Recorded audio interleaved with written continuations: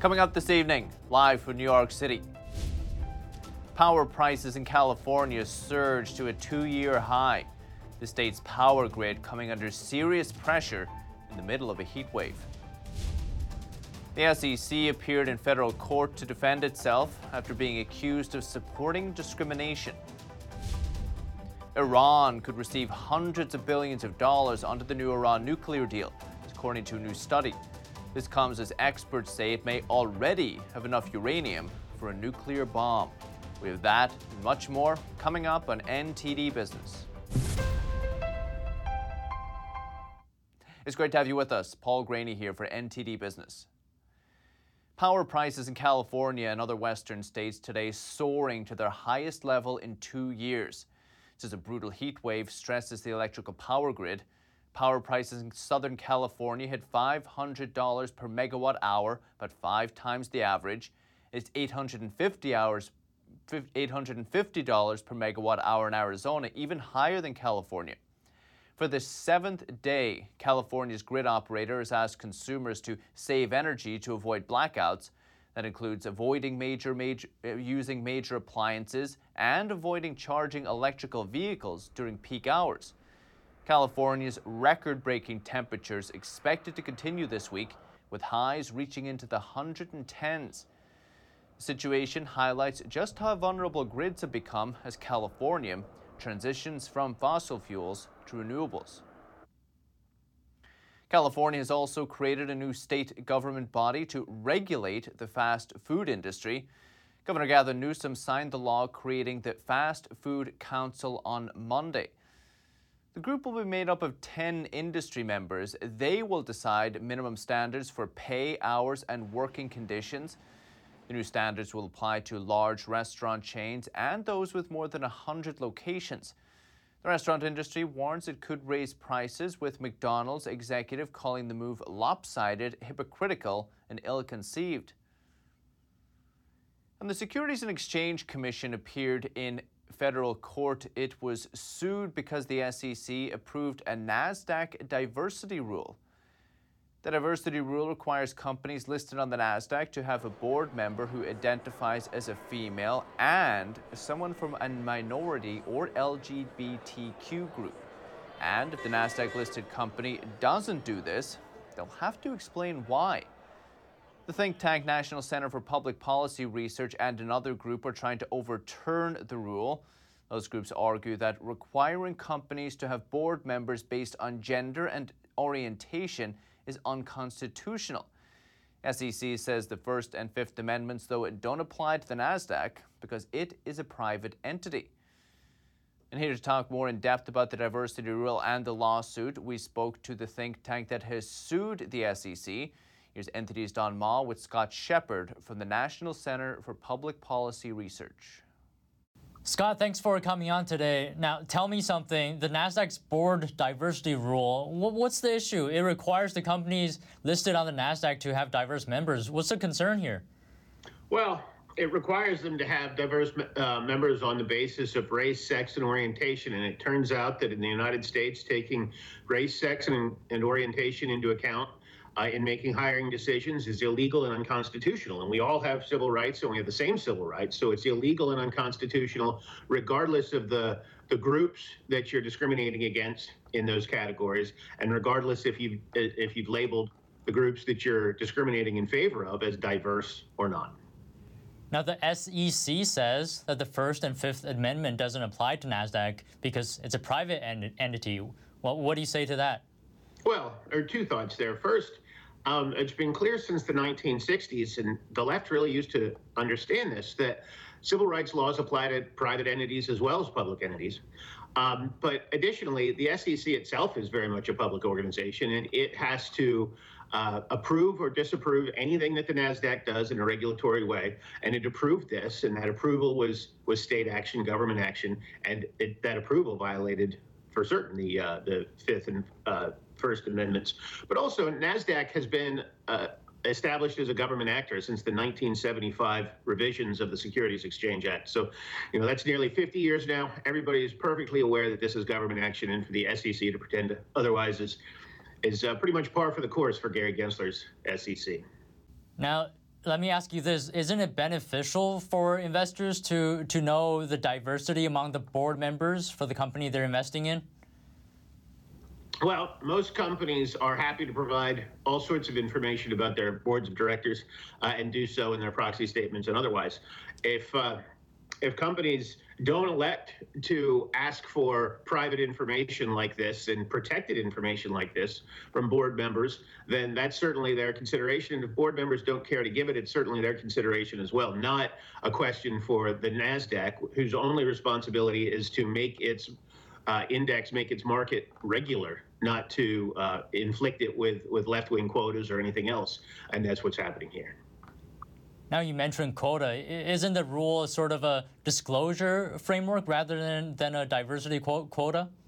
Well, it gives companies two bad and unconstitutional choices. Follow the quota side of the rule, or they disclose why they haven't. And of course, a complete answer to that question ought to be, well, we followed the law and didn't illegally and unconstitutionally consider race, sex, or orientation in our hiring decisions. But in answering that way, they will have put a target on their back for all of the woke protesters. And it's a First Amendment precedent that you don't have to hang a target on your own back for other people to come and harass you. And that's exactly what NASDAQ and the SEC are doing. But do you think diversity is important? There's a lot of talk about it. Do you think it's important? Well, certainly what's been established by all sorts of studies is the most important kind of diversity in boardrooms and throughout companies is viewpoint diversity.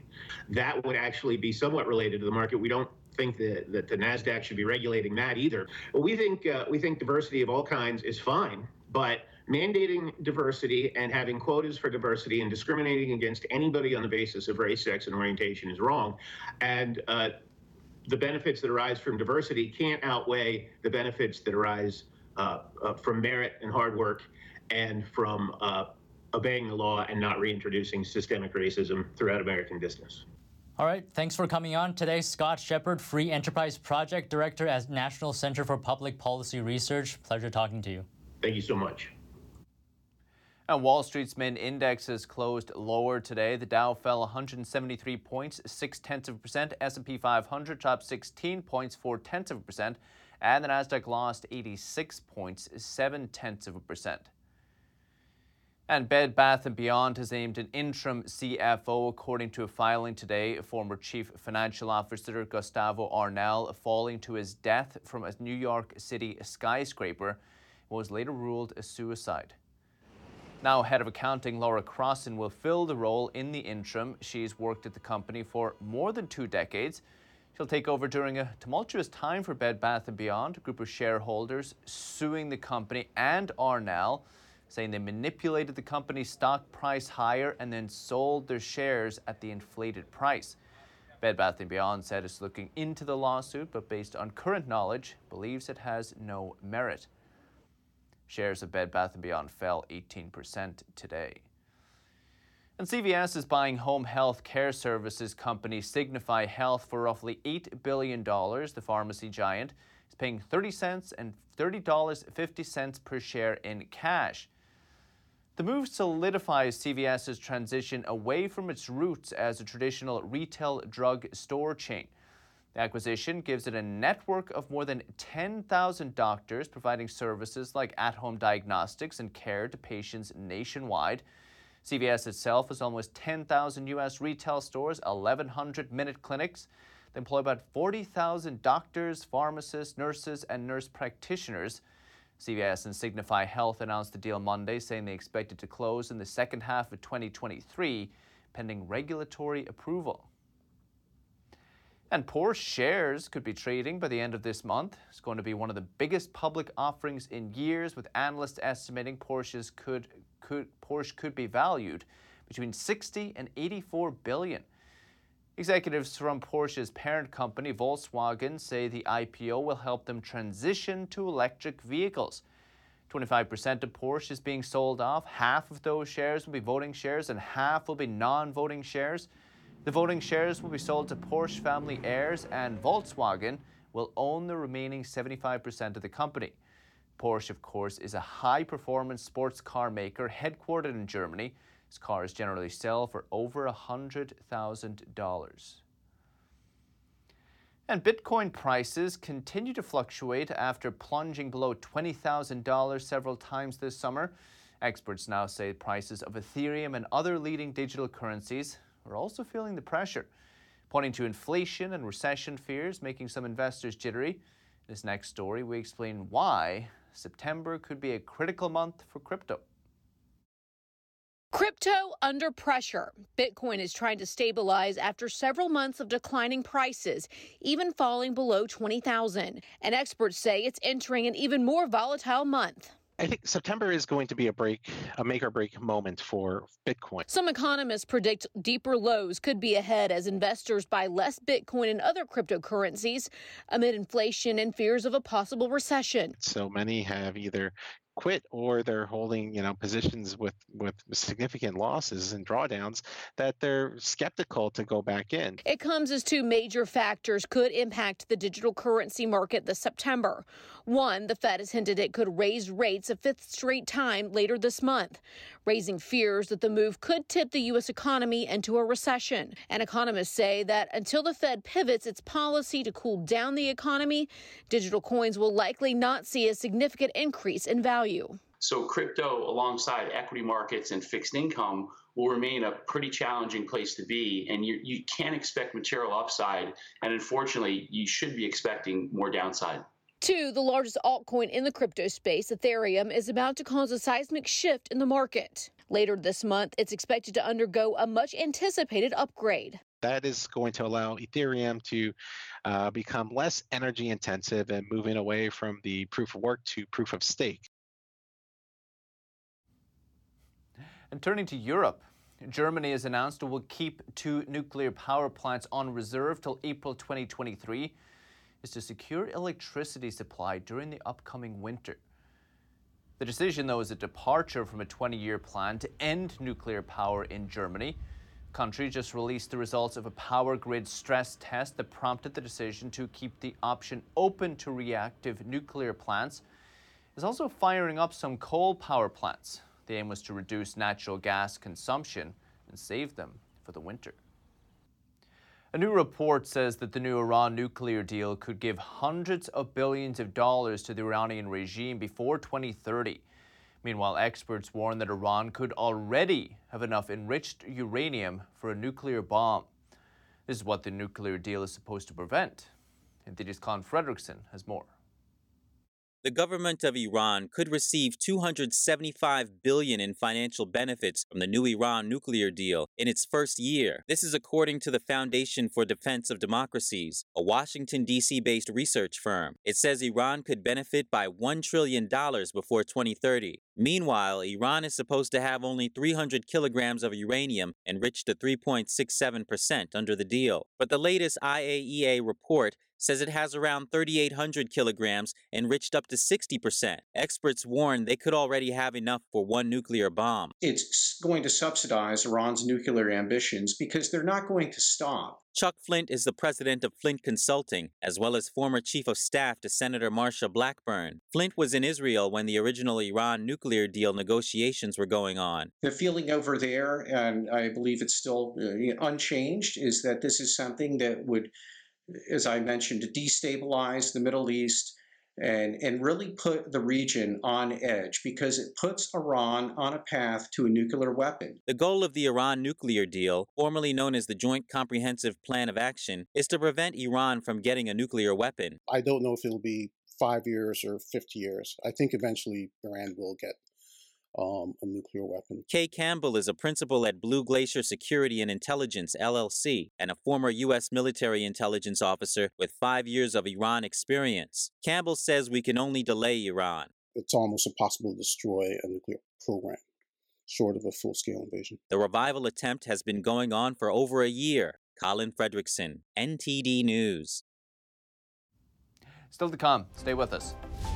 E-cigarette maker Juul paying a hefty settlement to dozens of states for marketing their products to underage people. And the Brazilian government telling Apple they can't sell iPhones without a charger. They even fined Apple for doing it. We have that and much more coming up on NTD Business.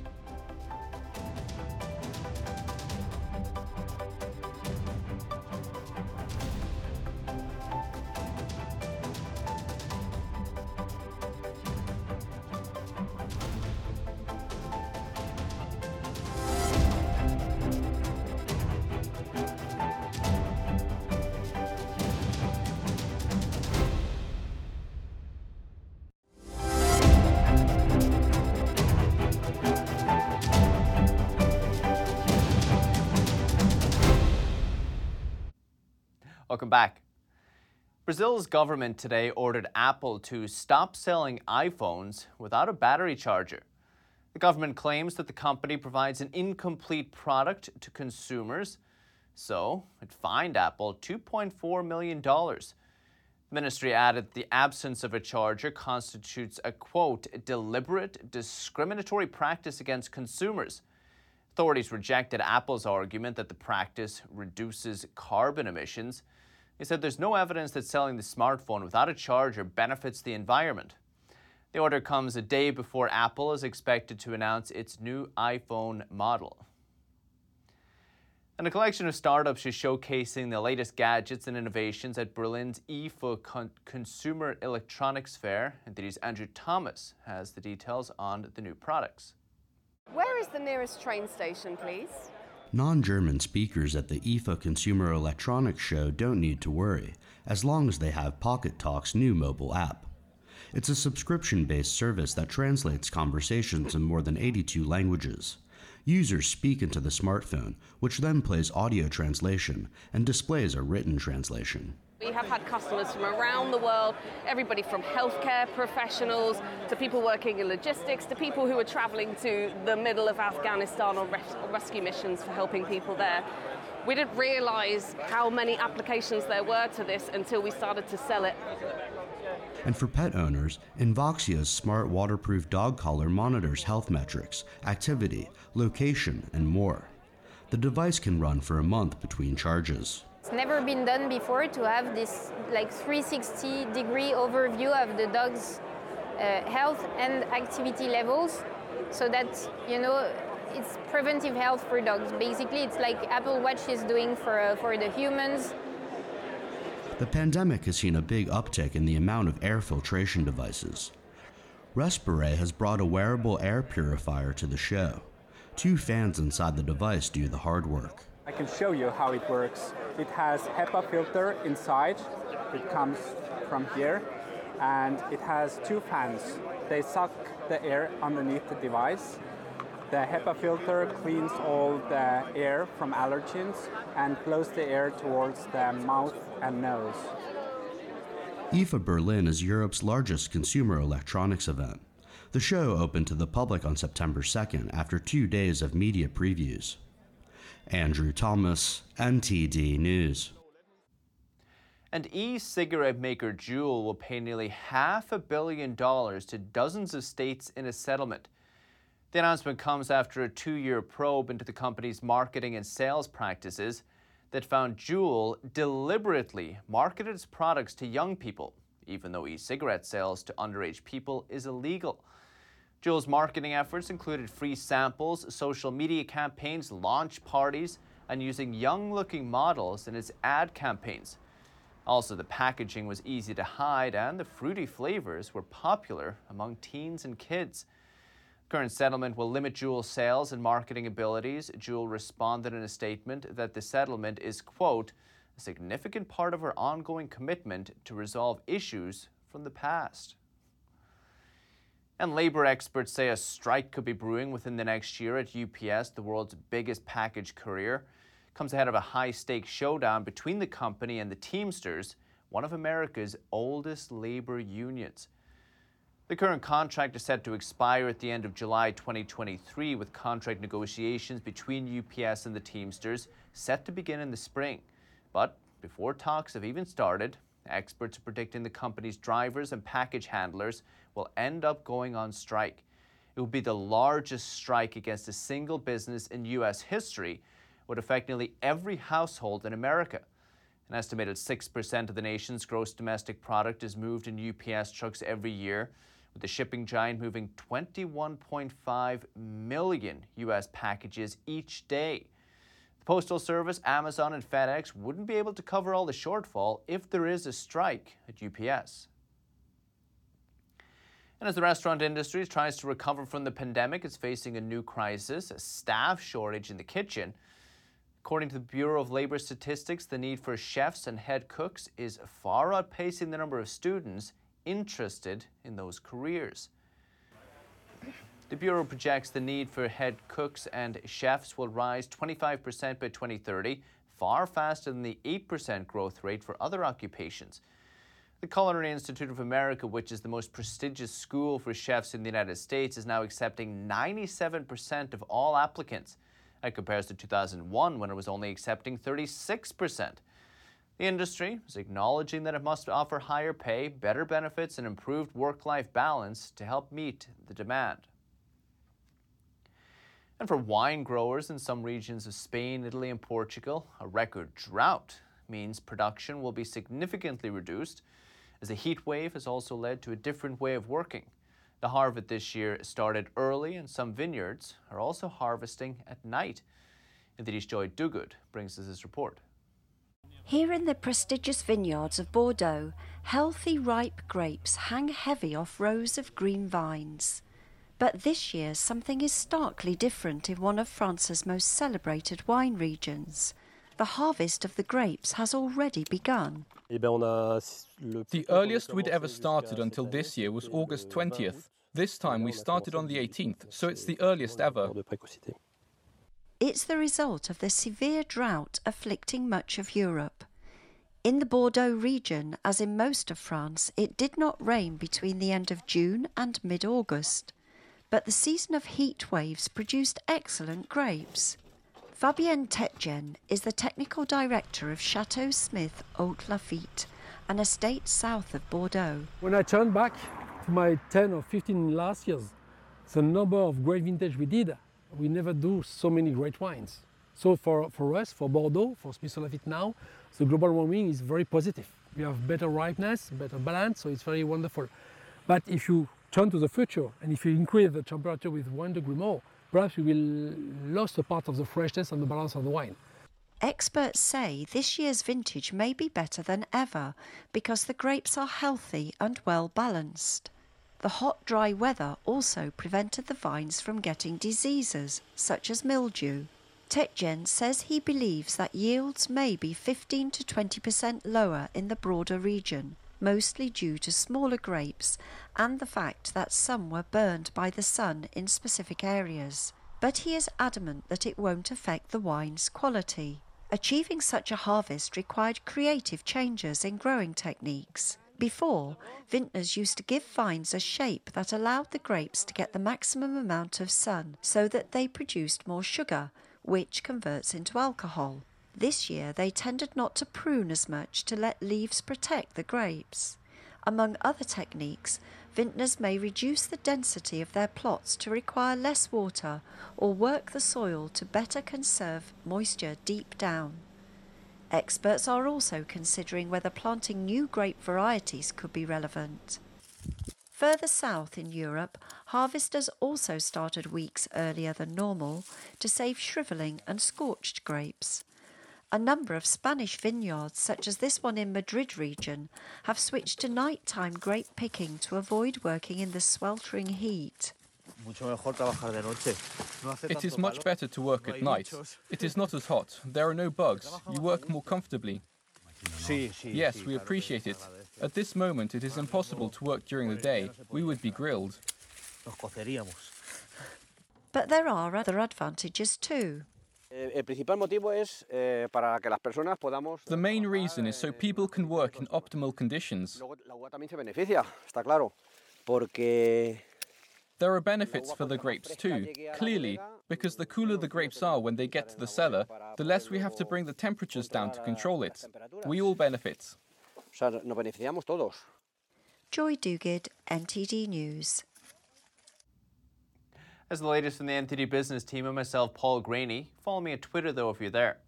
If you have any news, tips, or feedback for the show, you can always email us at business@ntd.com. That's all for today. Thank you for watching. We'll see you tomorrow.